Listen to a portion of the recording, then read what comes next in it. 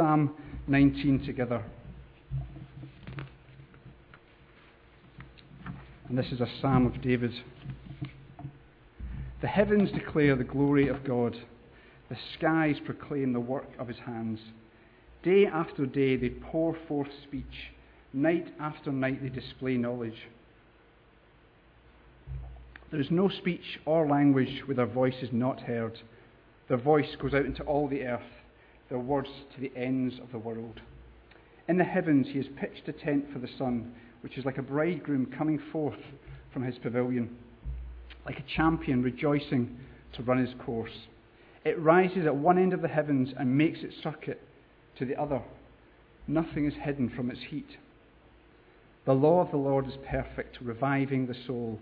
The statutes of the Lord are trustworthy, making wise the simple. The precepts of the Lord are right, giving joy to the heart.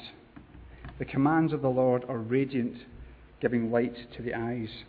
The fear of the Lord is pure, enduring forever. The ordinances of the Lord are sure and altogether righteous. They are more precious than gold, than much pure gold. They are sweeter than honey from the comb. By them is your servant warned. In keeping them there is great reward. Who can discern his errors? Forgive my hidden faults. Keep your servant also from willful sins. May they not rule over me. Then will I be blameless, innocent of great transgression. May the words of my mouth and the meditation of my heart be pleasing in your sight, O Lord, my rock and my redeemer. Okay, so we can see from David's words in verses 1 to 6 that God speaks to us through creation. Verse 1 tells us the heavens declare the glory of God. The skies proclaim the work of his hands. And what a work it is. The root behind that word glory is to do with weight, something being weighty or impressive. And the work of his hand implies not just power and ability, but care, precision, and intricacy. And if we think about the heavens just for a minute and we consider just some of the things that are known about them, we can scarcely imagine the galactic grandeur of God. The following facts are taken from a blog by Christian writer Kevin DeYoung, who Daniel mentioned. Excellent writer, I definitely recommend his books. And he said this: our sun is a mere 93 million miles from Earth. If the Earth were the size of a grapefruit, the moon would be a ping-pong ball about 12 feet away. The sun would be a ball of fire as big as a 4-story building a mile away, and Pluto, an invisible marble, 37 miles out. So just to illustrate that, I think to kind of get our heads around those numbers a bit, if you imagine that my office block just over there, the old Northern Rock Tower, that's like the sun blazing away, the whole size of it. And then we have, this is the Earth here, so you hold that, Alistair. And if Alistair was standing about the A1, that would be the Earth. And then the moon, we need somebody, Louisa, could you just grab this here? That's the moon. And you're about 4 meters away from the Earth there. And I need a volunteer to drive to see... Alistair just dropped the Earth, by the way. Hold on. Okay, good. I need a volunteer to drive to see houses of this marble to be Pluto. Okay, anybody? Anyway, after the service. So you get the idea. If we wanted to go from the Earth to the Sun in a plane going about 500 miles an hour, it would take about 21 years to get there. And if we wanted to fly up to see houses, to see Pluto, then that would take about 900 years in our plane. I know I'm confusing some people here. It's not that far away to see houses, but you get the picture. And that's just a tiny part of our galaxy, the Milky Way. As of a few years ago, the furthest galaxy the Hubble telescope had been able to detect was 13 billion light years away from Earth, and that's 78 sextillion miles, if you're wondering, 78 with 21 zeros, and it would take us about 20 quadrillion years to fly there in that plane we mentioned. And by the way, that's not empty space. The universe is full of stars. Our galaxy has 150 to 200 billion of them, and the Milky Way is just one of 150 billion galaxies. There are more stars in the galaxies of the universe than grains of sand on the seashore, and yet Psalm 147 says this: he determines the number of the stars. He gives to all of them their names. Truly, the heavens declare the glory of God. And just to boggle your mind a tiny bit further, on a molecular level, the number of stars in the universe is smaller than the number of H2O molecules in this glass of water. Revelation says rightly, worthy are you, our Lord and God, to receive glory and honor and power, for you created all things, and by your will they existed and were created. And verse 2 to 4 points out this cosmic preaching goes on day after day and reaches every tongue on earth. There's nowhere that can't understand this heavenly sermon. It pours forth. Creation cannot contain itself, but constantly proclaims the glory of God. The heavens are bursting to tell us of their Maker. And in verses 4 to 6, David started to wax lyrical about the sun. And being a shepherd, I guess he spent many days in a blazing under blazing blue skies with the sun shining. And you see him describe the sun as rising at one end of heaven and making its circuit to the other. Now you might have heard people say that, especially in the media, or teachers tell you the Bible says the earth is flat and static, and that's what the church taught until clever scientists came along to prove otherwise. But that is not true. The Bible doesn't teach that either the earth is flat or static. Here David is using poetry describing what the sun looks like from our standpoint on earth. In the same way that we talk about sunrise and sunset, we know what we mean.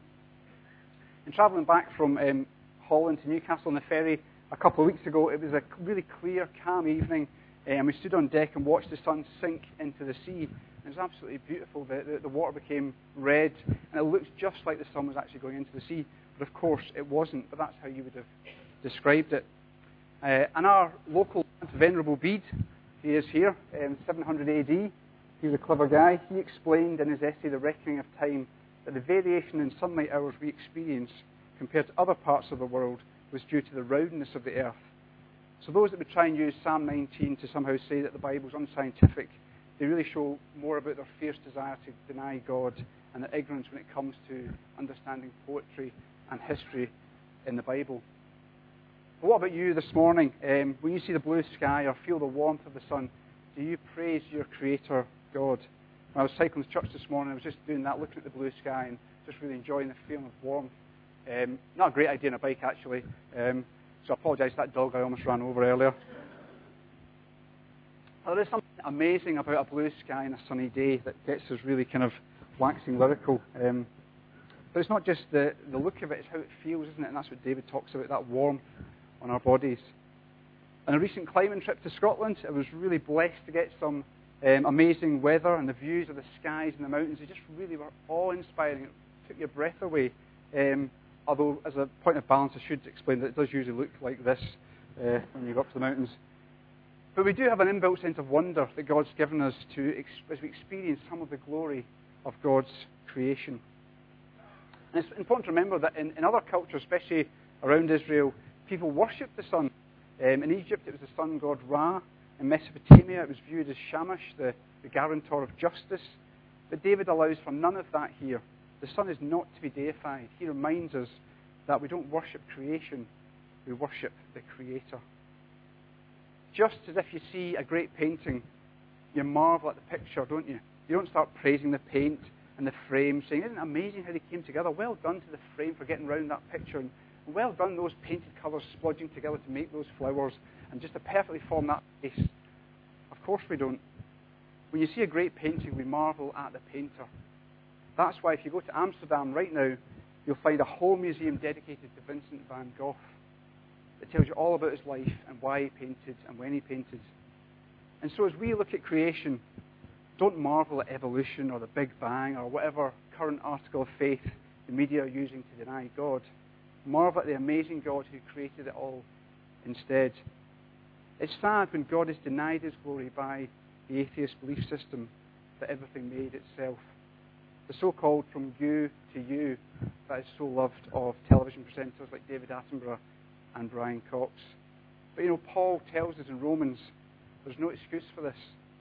Since what may be known about God is plain to them, because God has made it plain to them. For since the creation of the world, God's invisible qualities, his eternal power and divine nature have been clearly seen, being understood from what has been made, so that people are without excuse. Despite what our media would try and tell us, science has not disproved God. And the world, in fact, is not divided into people who are clever scientists who don't believe in God and sort of dim, naive people who do believe in God. And sometimes you might get that impression. But listen to these quotes, I think they're great. Albert Einstein, who although he rejected the idea of a personal God, believed that there was a divine force behind the universe, complained, In view of such harmony in the cosmos, which I, with my limited human mind, Albert Einstein, am able to recognize, there are yet people who say there is no God. But what makes me really angry is that they quote me for support of their views. The US Academy of Science states, "Science is a way of knowing about the natural world. It is limited to explaining the natural world through natural causes. Science can say nothing about the supernatural. Whether God exists or not is a question about which science is neutral." And then finally, listen to this, to what a Nobel Prize winner had to say about the origins of the heavens. This is my favourite one. "The best data we have concerning the Big Bang are exactly what I would have predicted had I nothing to go on but the 5 books of Moses, the Psalms, and the Bible as a whole." And that was according to Arno Penzias, astrophysicist and Nobel laureate, quoted in the New York Times. In September, we'll be doing a series looking at Genesis, when we'll be thinking more about God's creation. So if you want to read more about that subject, can I plug a good book called Who Made God?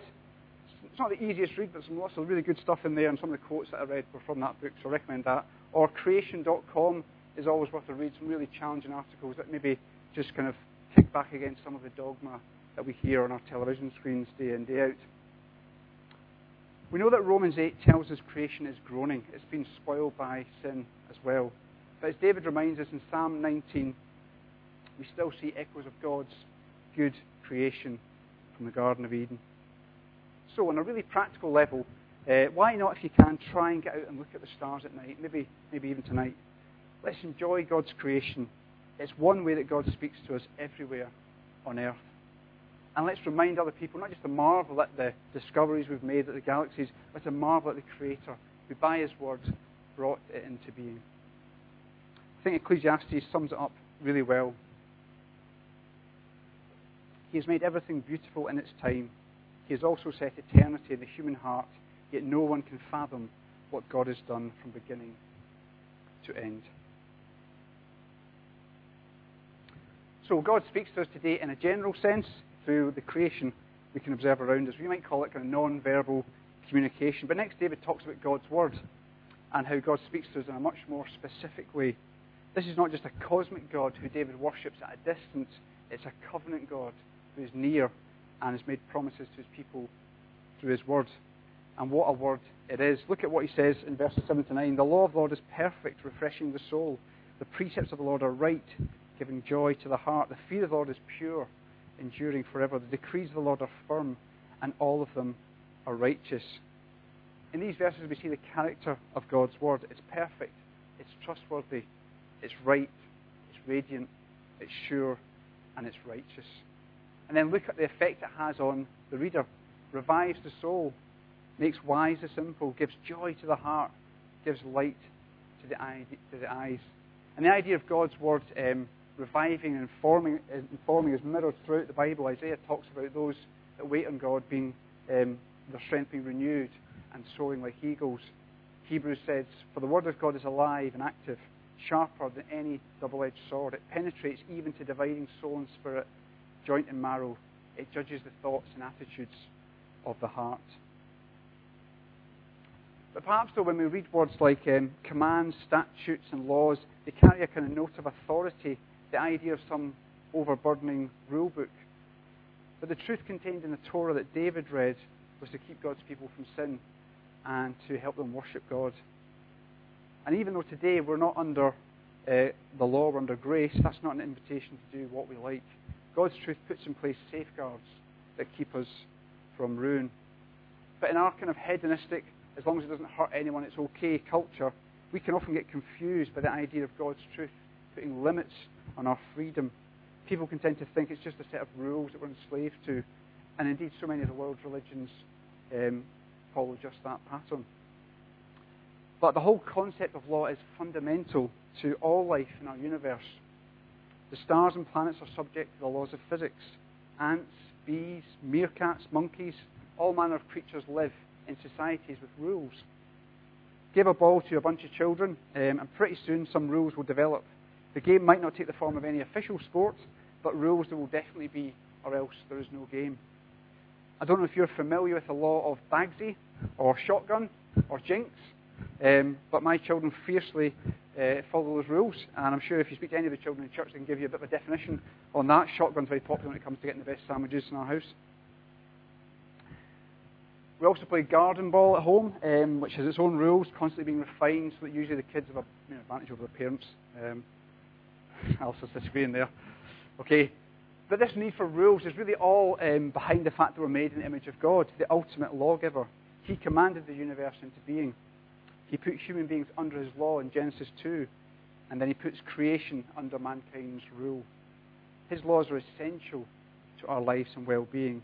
And that's why the Ten Commandments, for example, are to be found at the heart of any thriving society. We can see from the Old Testament and, I guess, from our own society that each person doing what is right in their own eyes is a recipe for disaster. And people in the business world, they understand this too. The managing director of the company that I work for, he's a man called Samir Briko, and he writes a weekly blog on the company website, like all kind of Uber bosses have to do these days. And occasionally he says some really interesting thoughts on it. And one of them last year he said this: relativity applies to physics, not ethics. Wise words by a great theoretical physicist, Albert Einstein. His quote is a rejection of the idea of moral relativism. Einstein is saying that regardless of time and place, irrespective of a person's cultural context, social environment, and personal upbringing, there are some things that retain their moral value. Certain actions are always morally wrong, and certain ones are always morally correct. Truth, right and wrong, laws and limits on freedom, loving your neighbour as yourself, that's God's morality. These are the things we find in His Word, and they set us free. And maybe contrast that a little bit with just what we read on social media, as Daniel's alluded to. Popular websites, best-selling books in our shops, magazines, newspapers. Do they revive us? Do they bring us lasting joy? Do they give us reliable guidelines to follow? No, instead they change what is good or right or liked from one month to the next. After an hour on Facebook or Twitter or reading a newspaper, do we get up refreshed, full of good intentions, ready to bless others, to forgive, to show grace, to love our neighbours as ourselves? They rarely have the power to have that transforming effect on us. Psalm 119 is full of great verses about God's Word. Your word is a lamp for my feet, it tells us, a light on my path. I have hidden your word in my heart that I might not sin against you. So I guess if God's Word revives us, if it gives us joy, if it teaches us, if it keeps us from sin, I wonder how we actually feel about it. I wonder how we actually treat it. What does David feel about God's Word? It's more precious than gold. It's sweeter than honey. By them your servants warned, and keeping them there's great reward. You know, David realized that this is not just a book we have. It's not just a really good book. It's not just the world's bestseller, which of course it is. It's the living Word of God. And in here is the truth that will set us free. Christians through the centuries have given us great examples of love for God's Word. William Tyndale, who was burned at the stake in 1536 for translating the Bible into English, wrote this in a letter to the governor of the prison he was being held in. I entreat your lordship that if I am to remain here during the winter, you will be kind enough to send me from my goods a warmer cap, for I suffer extremely from cold in the head. A warmer coat, for that which I have is very thin. Also a piece of cloth to patch my leggings. My leggings were in the 1500s. But above all, I entreat and beseech your clemency that you may kindly permit me to have my Hebrew Bible.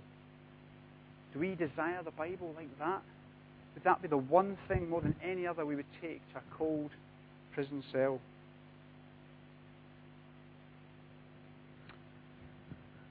At the start of the summer holidays, we got a new Beano annual for Kirsty. She absolutely loves the Beano. It's important that you know that. And she spent all holiday, it seems, curled up reading the Beano morning till night. And yeah, just absolutely loves it, reading it over and over, 10 times. Ask her, she'll give you chapter and verse. And one of the quotes of our summer in our house was when she announced over the top of her Beano, I do love a good Lord Snooty. And that appetite and joy in reading was really fun to see. It's really nice to see. But I only wish that I could have some of that passion for reading the Bible. We need to get our heads into the Bible, don't we? We need to have our minds renewed by the truth in these pages. And if we're honest, we know that we're crazy not to read it, not to think on it and let it wash our minds. So why do so many of us struggle with that? The Bible talks about life being a spiritual battle and the need to take up our cross daily, and that is never more true when it comes to reading the Bible. You know, I've lost count of the times when days have gone by without me opening the Bible, and then even after a short time of reading it, stopping and praising God, saying, "This is amazing. I must read this more. Why do I not read this more?" However, our good resolutions to do this often fail. But the Christian life is about constant new beginnings. If you've been poor at reading the Bible recently, well, join the club.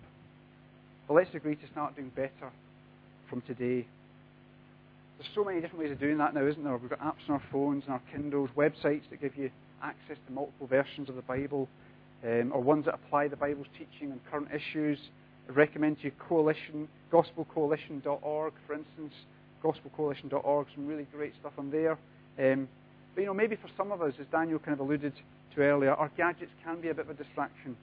And maybe picking up a physical copy of the Bible and reading it is maybe the best thing for us to do sometimes.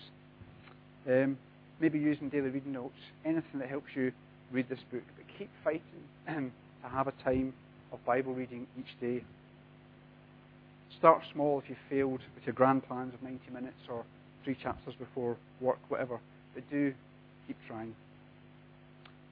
And certainly, and this would definitely be my reflection, don't kid yourself that you'll have more time for this at the weekend, or you'll have more time for it on holiday, or you'll have more time when this project at work is out of the way, or when you retire, or when this busy period in your life has passed. God is speaking through His living word. Are we giving it the attention it deserves?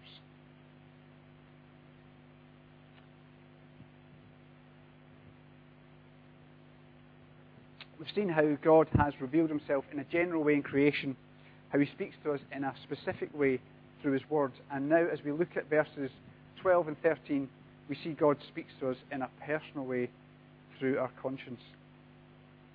You know, human beings are unique in this. They have an innate ability to decide right from wrong. And yes, a person's standard of what is right may change as their thinking becomes corrupted by godless ideals, but they will still have moral standards. David treasures God's law as the ultimate standard and is acutely aware of his sin. And so we see God speaking through David's conscience. Who can discern their own errors? Forgive my hidden faults. Keep your servant also from willful sins. May they not rule over me. Then I will be blameless, innocent of great transgression. And remember, this is the king who the Bible describes as being a man after God's own heart, who prays because he knows he is prone to deliberate, willful, eyes wide open sins. In 2 Samuel, the Bible records these words: David was conscience-stricken after he counted the fighting men. And he said to the Lord, I have sinned greatly in what I have done. Now, Lord, I beg you, take away the guilt of your servant. I have done a very foolish thing. I bet we've all been there in our prayers, haven't we? And we see in verses 12 and 13 a sense of progression, the conscience speaking to us firstly about our hidden faults and then holding us back from arrogant or willful sins so that we might not finally fall into great transgression, as David puts it, and as David knew only too well. There's a pattern there of moving from hidden sins to open sins, leading finally to great transgression and rebellion. Carl Jung, the famous psychiatrist, put it this way: through pride we are ever deceiving ourselves, but deep down, below the surface of the average conscience, a still, small voice says to us, something is out of tune. An example of just that was the confession made by the cyclist Tyler Hamilton, one of Lance Armstrong's teammates. He was also a drugs cheat on the Tour de France, and in a recent documentary he talked about the burden of living with a guilty conscience. I hated it. Sure, from the outside it looked like it was glamorous. Standing on the podium, that was nice, but you're really living a double life filled with secrets and lies. I was a mess inside. I worried about getting caught more than I thought about winning. And he talks about when he actually finally confesses, stands before a court and tells everything, just a massive weight off his shoulders. He could stand tall, he could walk down the street and feel like a human being again. The New Testament is full of teaching about the role conscience plays and the dangers of allowing our consciences to become corrupted. 1 Timothy talks about it being seared like with a hot iron.